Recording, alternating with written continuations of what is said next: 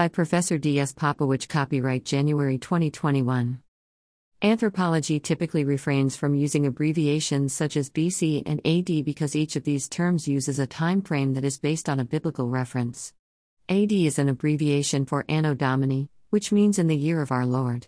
While some people believe deeply in the Christian notion that Jesus of Nazareth is the Lord, this is a matter of faith that imposes one system of belief on everyone else. For example, Muslims believe deeply in Allah, Hindus pray to Brahma and other gods, while Jews cherish Yahweh. Keeping the above in mind, religious bias is omitted from anthropological references to time. Physical anthropology will never use BC or AD, they will refer to the age of fossils as millions of years ago, Maya. Similarly, archaeologists refer to time as years before the present, Yip. The invention of writing is also used to reference time. Everything prior to the invention of writing, then, is called prehistory or the prehistoric period, and everything that follows the invention of writing is called history or the historical period.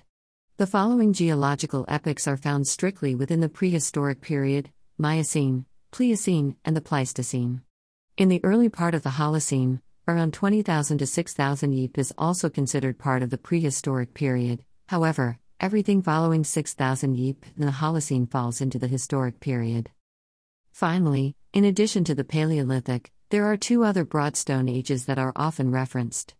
As such, the Paleolithic, Old Stone Age, includes all stones prior to the development of stone industries to process the grain some 18,000 Yip before farming was invented. The Mesolithic, or Middle Stone Age, refers to the tool industries that were developed to process grains and other food that were being collected prior to the invention of farming. Around 10,000 Yip, in the Middle East, farming was intentioned. The stone tools associated with farming are referred to as Neolithic tools, New Stone Age.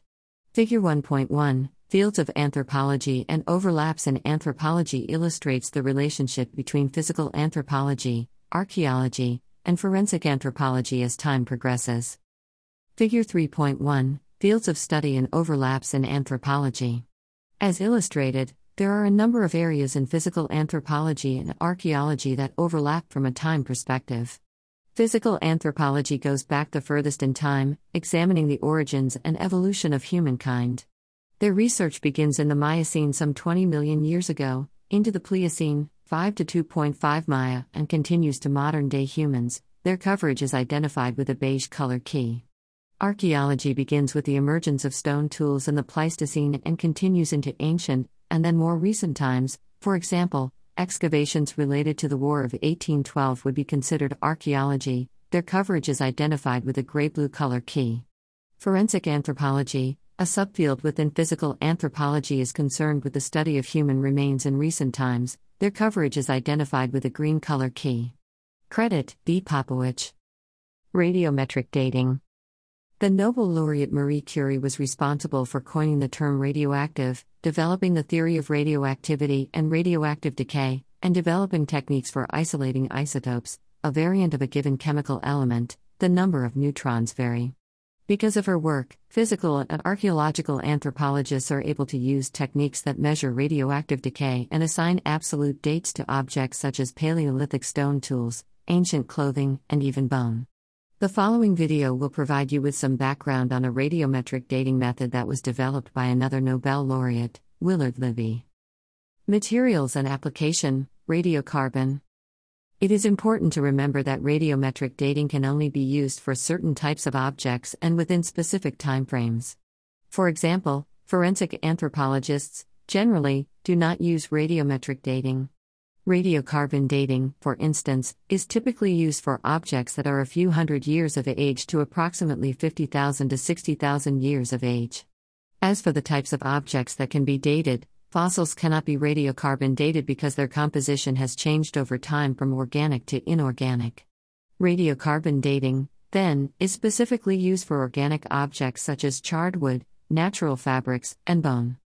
The general principle behind radiocarbon dating is as follows: organic objects contain environmentally absorbed carbon. Carbon comes in different forms. In other words, carbon has various isotopes such as carbon-12, carbon-13, and carbon-14. While carbon-12 and carbon-13 are stable isotopes, carbon-13 is unstable, It decays in a predictable manner over time. To demonstrate the decay rate of C14, there are 8 C14 icons depicted on the bone in addition to stable carbon isotopes. They remain unchanged. Carbon-14 has a half-life of 5,730 years, so by the time 4 of the icons have disappeared in the example, 5,730 years have passed. Credit, B. Popowich. Dating fossils. As we go back further in time, objects sometimes undergo a process called fossilization. Briefly, fossilization, in one sense, refers to a process by which organic materials are mineralized. For example, as organic materials, for example, bone, decompose, minerals fill the voids, and a mineralized cast of the original form of life is preserved. Because fossils are no longer organic, they do not contain carbon or enough carbon to be useful for obtaining an accurate measurement of radiocarbon. Anthropologists do use radiometric dating on the fossil. Instead, they date the sediment that the fossil is found in or the sediment above and below it. Because some sediment and rock, igneous, were formed during periods of volcanic activity, the material can be used to provide an absolute date.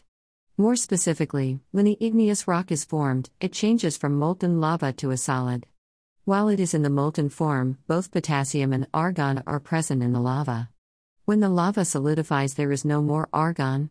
Importantly, potassium-40 decays into argon-40. The half-life of potassium-40 is 1.3 billion years, and because its half-life is much greater than carbon-14, it can be used to date volcanic sediment from 200,000 years to 4 billion years of age.